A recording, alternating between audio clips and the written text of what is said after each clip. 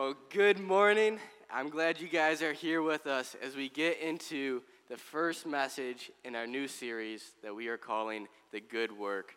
It's about making a difference in the world because changing the world is what Jesus died for. And as we get started this morning, I'm actually going to share something that's kind of personal. I'll let you in on my biggest fear in life. My biggest fear is that someday I'll get to a point where I become content with mediocrity, or that I will succeed in the things that don't really matter. I picture myself at the end of my life standing before God and recalling everything that I did with my life, how I spent my money, how I used my time, and how I invested in other people, and if I really made a difference in the world. So that's my greatest fear. But I also know that my greatest joy will come from knowing that I lived a life of faithfulness to God, and knowing that I was the man that God created me to be and did the things that God created me to do. And I believe that God created each and every one of us with a purpose to do good works for Him. It's not by accident that God created you with a unique personality, that you've had the upbringing that you have a different set of experiences, talents, or ambitions. God has a very unique work for each and every one of us so that we can make a difference in the world. And so this morning we're going to be answering the question, how do I catch a vision for what God can use us to do to change the world? Because so many of us, we want to do something big for God, but we don't know what His plans and His purposes are, or we don't know what that next step could be. Now, to be honest with you, I didn't always feel called to be in pastoral ministry, but over the course of my life, by a process of elimination, I realized that there were some career fields that I was not cut out for. And being a professional cook is one of those fields. You know, back when I was in college, I started experimenting with cooking. I had this ambition that I could prepare for myself much better meals than what the cafeteria could offer me. But here's my problem.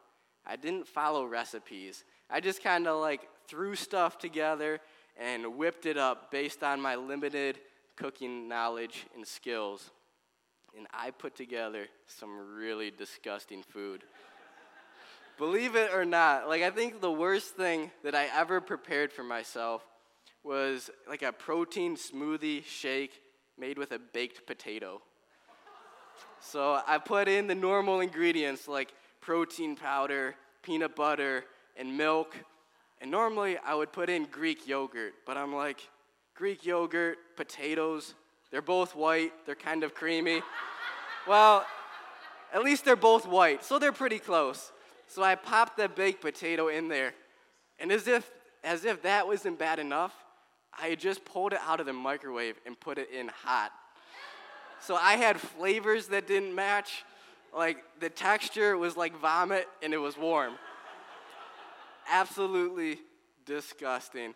So I took a few sips. I'm like, ugh. So then I grabbed some cinnamon and thought, I'll just mask this awful flavor in cinnamon and cover it up. And it was a disaster. I threw that out. But my cooking has completely changed after I started using cookbooks.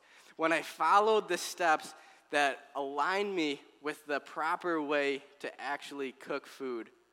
And the way that I was cooking before, it set such a low bar for the food that I was eating. I became pretty content with eating less than mediocre tasting food. But when I started using a cookbook, it aligned me with the steps that it takes to have a good finished product, and it woke me up from my contentment with mediocrity. And this morning, as we get into God's Word, it will lay out for us how we can catch a vision for how God can use us to change the world. It will align us with God's way of doing things so that we're not putting in the hard work of doing the things that don't really matter, and so that we will not become content with mediocrity. And so this morning, as we get into the passage, we're going to be drawing 4 questions from the book of Nehemiah that will help us to identify and live out the vision that God has for us. And so if you'd like to follow along with me, you can turn in your Bibles to Nehemiah chapter 1. And before we start reading, I'll just give you kind of the backstory of what's going on here. I'll go as far back as Moses leading the nation of Israel out of Egypt. And before they entered the promised land, God made a covenant with the nation. It was pretty much this deal that if the Israelites obeyed God, if they didn't follow after the idols, and if they obeyed God's commandments, that God would bless them, that they would have a good harvest from their crops, that they would have a lot of kids and their kids would be healthy, that they would have livestock and their livestock would increase. But here's the flip side. If Israel disobeyed God, if they followed after the idols and the false gods, then God said that he would curse them. God told them that he would raise up another nation to come in and defeat them and to carry them off captive to a foreign land. Well, if you know the history of Israel as it's in 1st and 2nd Kings, there were a lot of kings who were following after idols, more bad kings than good kings. And more often than not, the nation of Israel would follow in the way of their kings in following idols and disobeying the commands of God. And so God sent prophets to the Israelites to warn them of the judgment that was going to come. Prophets like Isaiah and Jeremiah. But the people were hard-hearted and they didn't listen to God. So God did what he said, and he raised up the Babylonians to power. And the Babylonians defeated the nation of Judah. And when they came in, they totally trashed the place. They ransacked the temple, took all the valuables out of the temple, and knocked it to the ground. They totally ransacked the walls, bringing the walls down to heaps of rubble. And then they took the Israelites captive with them to Babylon. And then 70 years later, the Babylonians were defeated by the Persians. And the king of Persia decreed that the Israelites could go back to their homeland and rebuild the temple. Fast forward 92 years from then is where we pick up in the book of Nehemiah. And so let's start reading. It says, "The words of Nehemiah, son of Hakaliah, in the month of Kislev, in the 20th year, while I was in the citadel of Susa, Hanani, one of my brothers, came from Judah with some other men, and I questioned them about the Jewish remnant that had survived the exile, and also about Jerusalem." So Nehemiah was born and raised in captivity. He had never been to his homeland. And so when his brother and these other guys came by, he had some questions for them. What's it like? What's the food like? Or the people who have come back from exile, have they set up a new way of living, and are they doing well for themselves? You see, Nehemiah had all of these questions, and his curiosities came out because his homeland was tied to his heart and his heritage. And so the first question that we're going to draw from this passage is, what needs am I curious about? You see, our curiosities are not inconsequential. Our personalities, environment, and experiences are just some of the factors that impact our curiosities. And our curiosities open the door for our passions and our burdens. Let's keep reading. They said to me in verse 3, "Those who survive the exile are back in the province are in great trouble and disgrace. The wall of Jerusalem is broken down, and its gates have been burned with fire.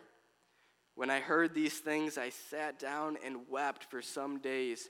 I mourned and fasted, and I prayed before the God of heaven." For 140 years, God's chosen city just lay in heaps of rubble. and it was a disgrace for the city. I mean, most of us feel pretty embarrassed when we haven't cleaned the house in the week and we have guests over. Imagine how it is for that city. Like, sorry about the heaps of rubble. It's been a busy 140 years, but we'll get to that later.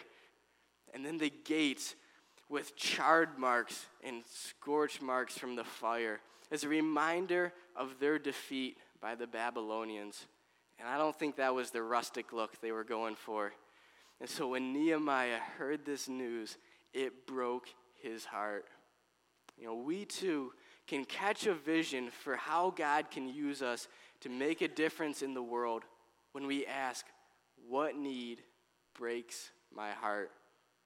Think about all the needs in the world, all the needs in Pennsylvania, in Tunkhannock, or the things that we've become okay with that we really shouldn't be okay with.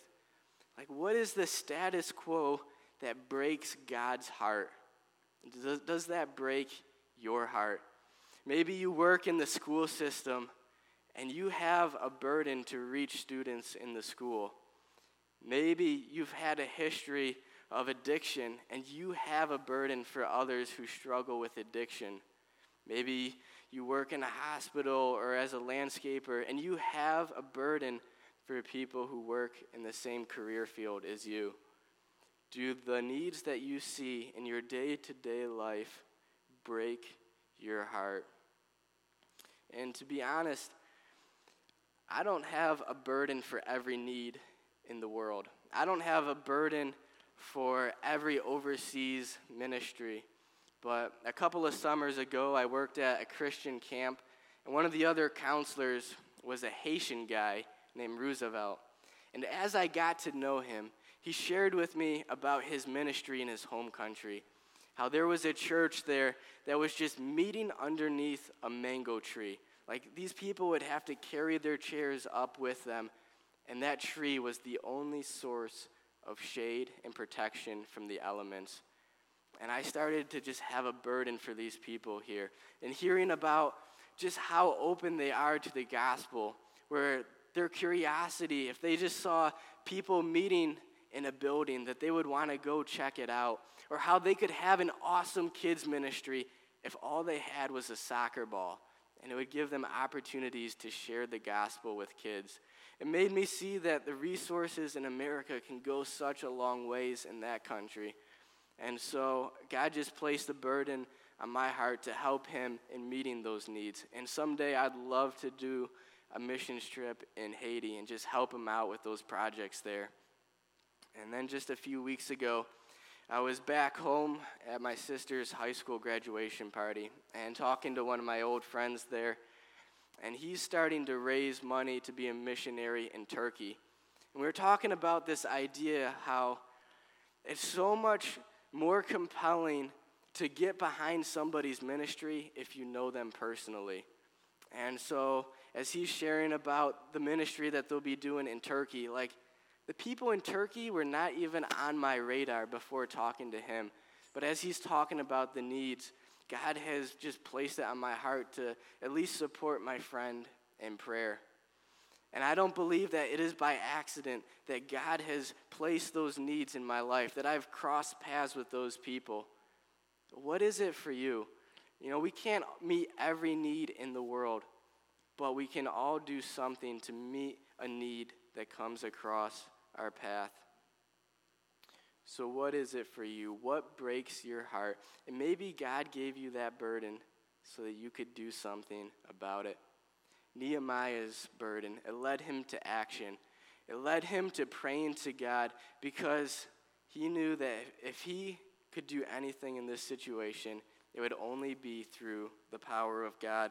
And so his prayer starts in verse 5 and ends in verse 11. And I'm not going to take the time to read the entire prayer, but it pretty much starts out where Nehemiah praises God, and then he confesses his sin and the sin of the nation. Then he remembers the promises of God, and his request is just the last part of that prayer. It's the last part of verse 11. He says in the last part of verse 11, "Give your servant success today by granting him favor in the presence of this man." And then the line under that says, I was a cupbearer to the king. Just a short line, cupbearer to the king, but it gives us an idea of what Nehemiah was praying for. When Nehemiah prays to God, asking him to give him success in the presence of this man, he's referring to none other than the king of Persia, King Artaxerxes, who at that point in history was the most powerful man in the world. And not only that, but King Artaxerxes, just a few years earlier, had actually been the one to put an end to the rebuilding of Jerusalem. And you can read about that in Ezra chapter 4, where the enemies of Israel are watching the Israelites rebuild the city, and they're like, we don't like this. And so they sent a letter to the king, and they said, check your records, because you're going to find out that these Israelites they're troublemakers and a rebellious people, and so you want to put an end to their work. And so King Artaxerxes checked his records, and he's like, you know what, you're right, these guys are troublemakers. And so he put an end to the rebuilding of Jerusalem. And this is the very person who holds the key to rebuilding the city, and the one that Nehemiah is going to go before. He recognized that the only way he could do anything was to go to God in prayer.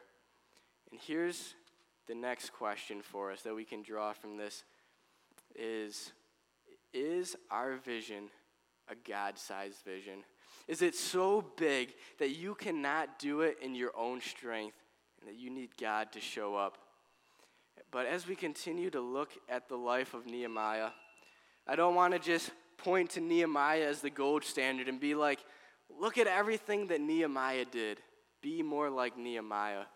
Instead, I want to say, look at what God did through a man like Nehemiah, through a willing servant. And if God can do a work like that through just a willing servant, imagine what God can do through people like you and me. With everything that we've gone through in the last year as a church, do you have a God-sized vision? A vision for launching more Bridgewater campuses? Or if we felt called by God to launch a campus in Elk Lake, would you catch that vision? Would you want to be a part of something like that? Do you have a vision for what God can do in the community in Tunkhannock? Or what about your workplace or your school? And if it's a God-sized vision, you're probably not going to see results overnight. And at least that was the case for Nehemiah. As we keep reading in chapter 2, it says that it was the month of Nisan, which is actually 4 months later than the first time that Nehemiah heard the news about the devastation in Jerusalem and started praying about it and planning to make a difference. And so we can continue reading in chapter 2, starting in verse 1. It says, in the month of Nisan, in the 20th year of King Artaxerxes, when wine was brought before him, I took the wine and gave it to the king. I had not been sad in his presence before. So the king asked me, why does your face look so sad when you are not ill? This can be nothing but sadness of heart. I was very much afraid, but I said to the king, may the king live forever. Why should my face not look sad when the city where my ancestors are buried lies in ruins and its gates have been destroyed by fire? I'll just give you an idea of what it was like to be a cupbearer back in those days. I mean, a few years back, I used to pay one of my younger sisters to make lunches for me that I would take for work. And I thought I was very generous in offering her this side hustle so she could make a few extra bucks. But making sandwiches for your brother is not a very prestigious job. Being a cupbearer for the king, however, is even more than just delivering refills to the king. In fact, Nehemiah was probably an advisor to the king. He was the one who was in his presence so often that he would actually give counsel to how the kingdom was being ruled.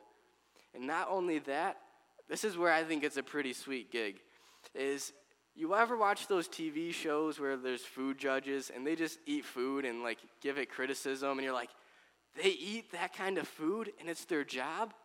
Well, Nehemiah pretty much had that job where he got to taste all of the food before the king would taste it and take a sip of all of his drinks.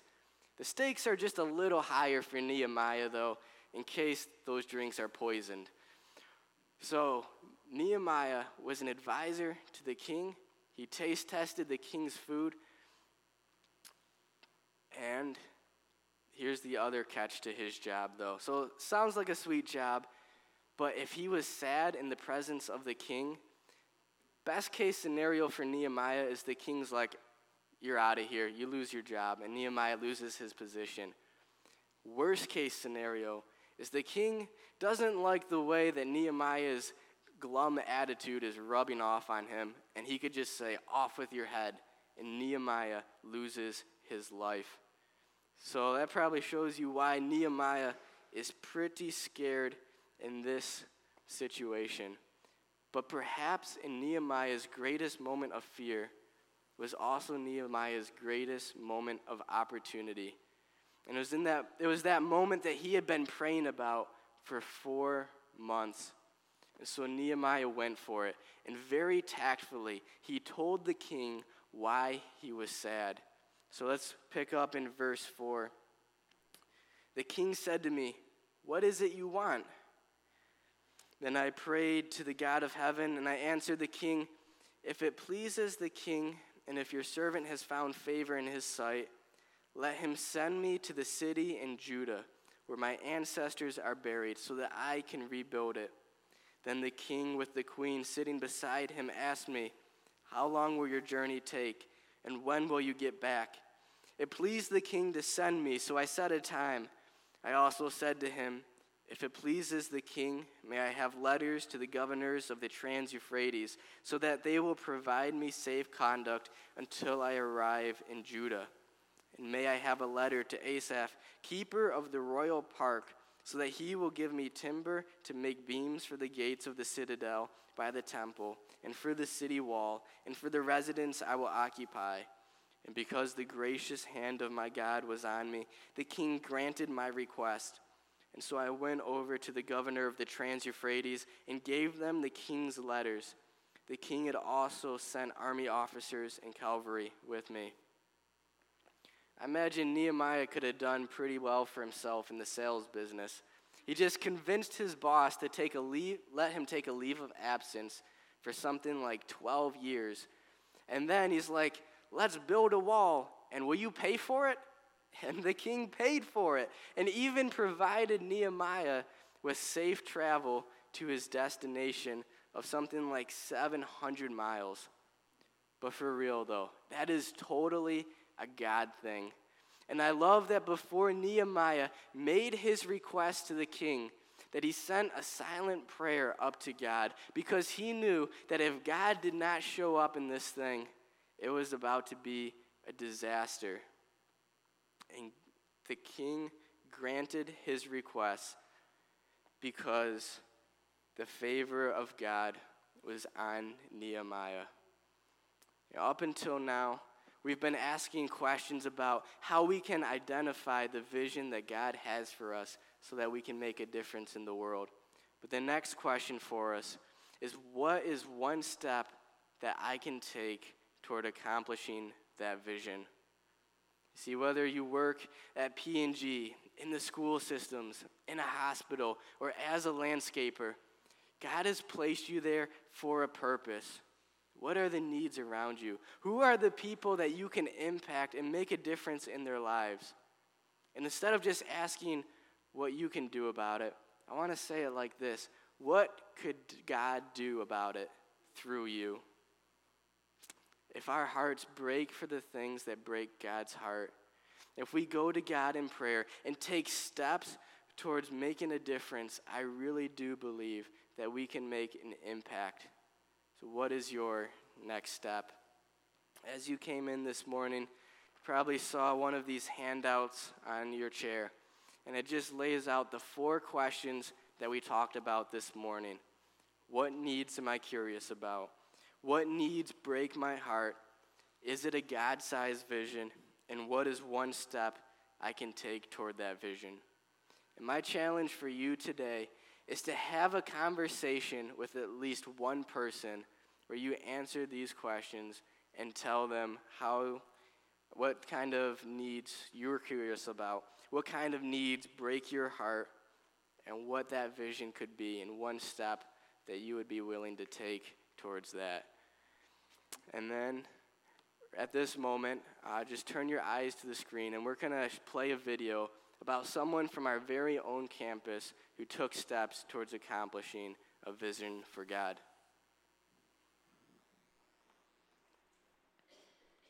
So I started attending Bridgewater, and what I loved about the church was the people.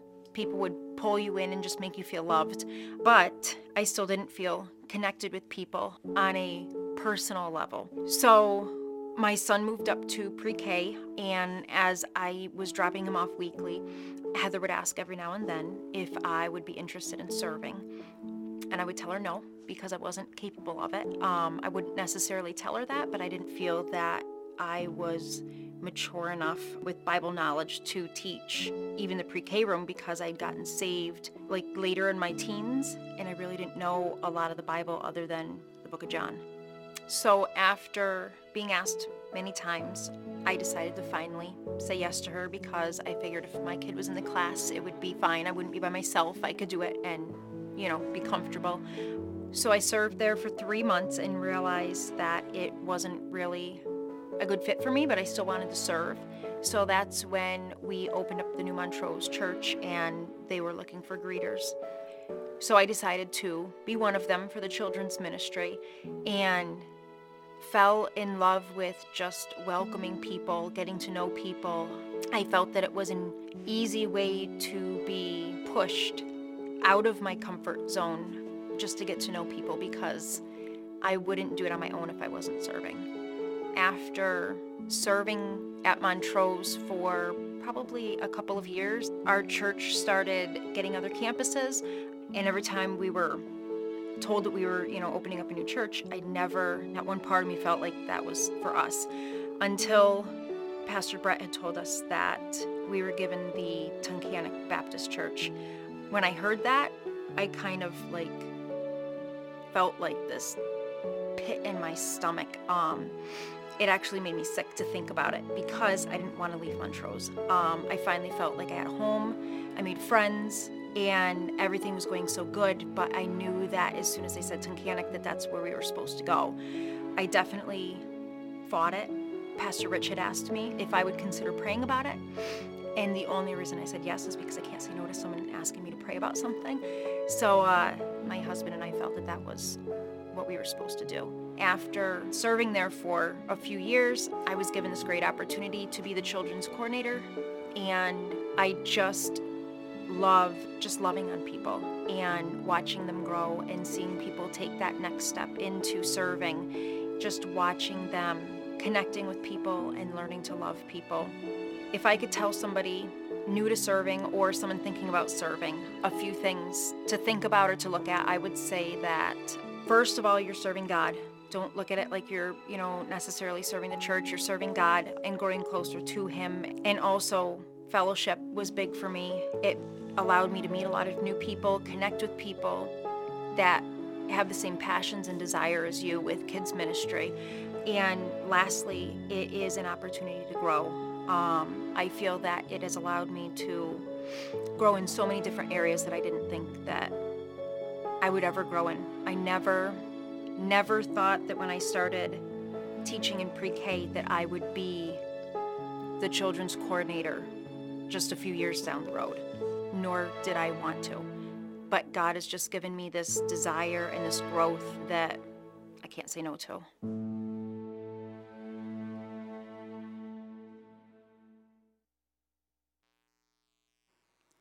Just wanted to show that video this morning because it shows the progression of Janelle being in the Montrose campus and serving in the ministry there, and how it sparked her curiosity. And then it set her up to feel a burden for the need in Tunkhannock. And I like that she even admitted that when she thought about moving away from the campus that she was familiar with and moving down to Tunkhannock, it even just made her sick to her stomach. But she had a burden to meet that need.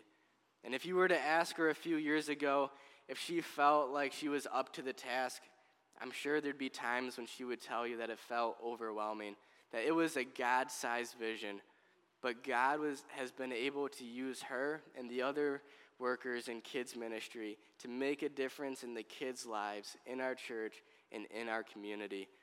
And just as God used Janelle, just as God used Nehemiah, I believe that God can do a work through you and me. What is that work for you? And let's pray. Heavenly Father, I thank you that you are a God who does awesome things. And you just use us to be a part of the ride. And it's just tools in your hands. And Father, I ask that you would give us willing hearts. I ask that you would help us to see the plans and the purposes that you have for us. I ask that our hearts would break for the things that break your heart. I ask that we would not be content with mediocrity, or that we would not be chasing after the things that don't really matter. And Father, I ask that we would just live a life of faithfulness to you and taking the next step towards that in whatever it takes. I thank you that we don't have to do it in our own strength. It wasn't Nehemiah that pulled off this whole big project. It was you. And help us to just go to you in prayer when we recognize that you are a God who can do awesome things, and you are worthy of all of our devotion. And I pray all this in Jesus' name. Amen.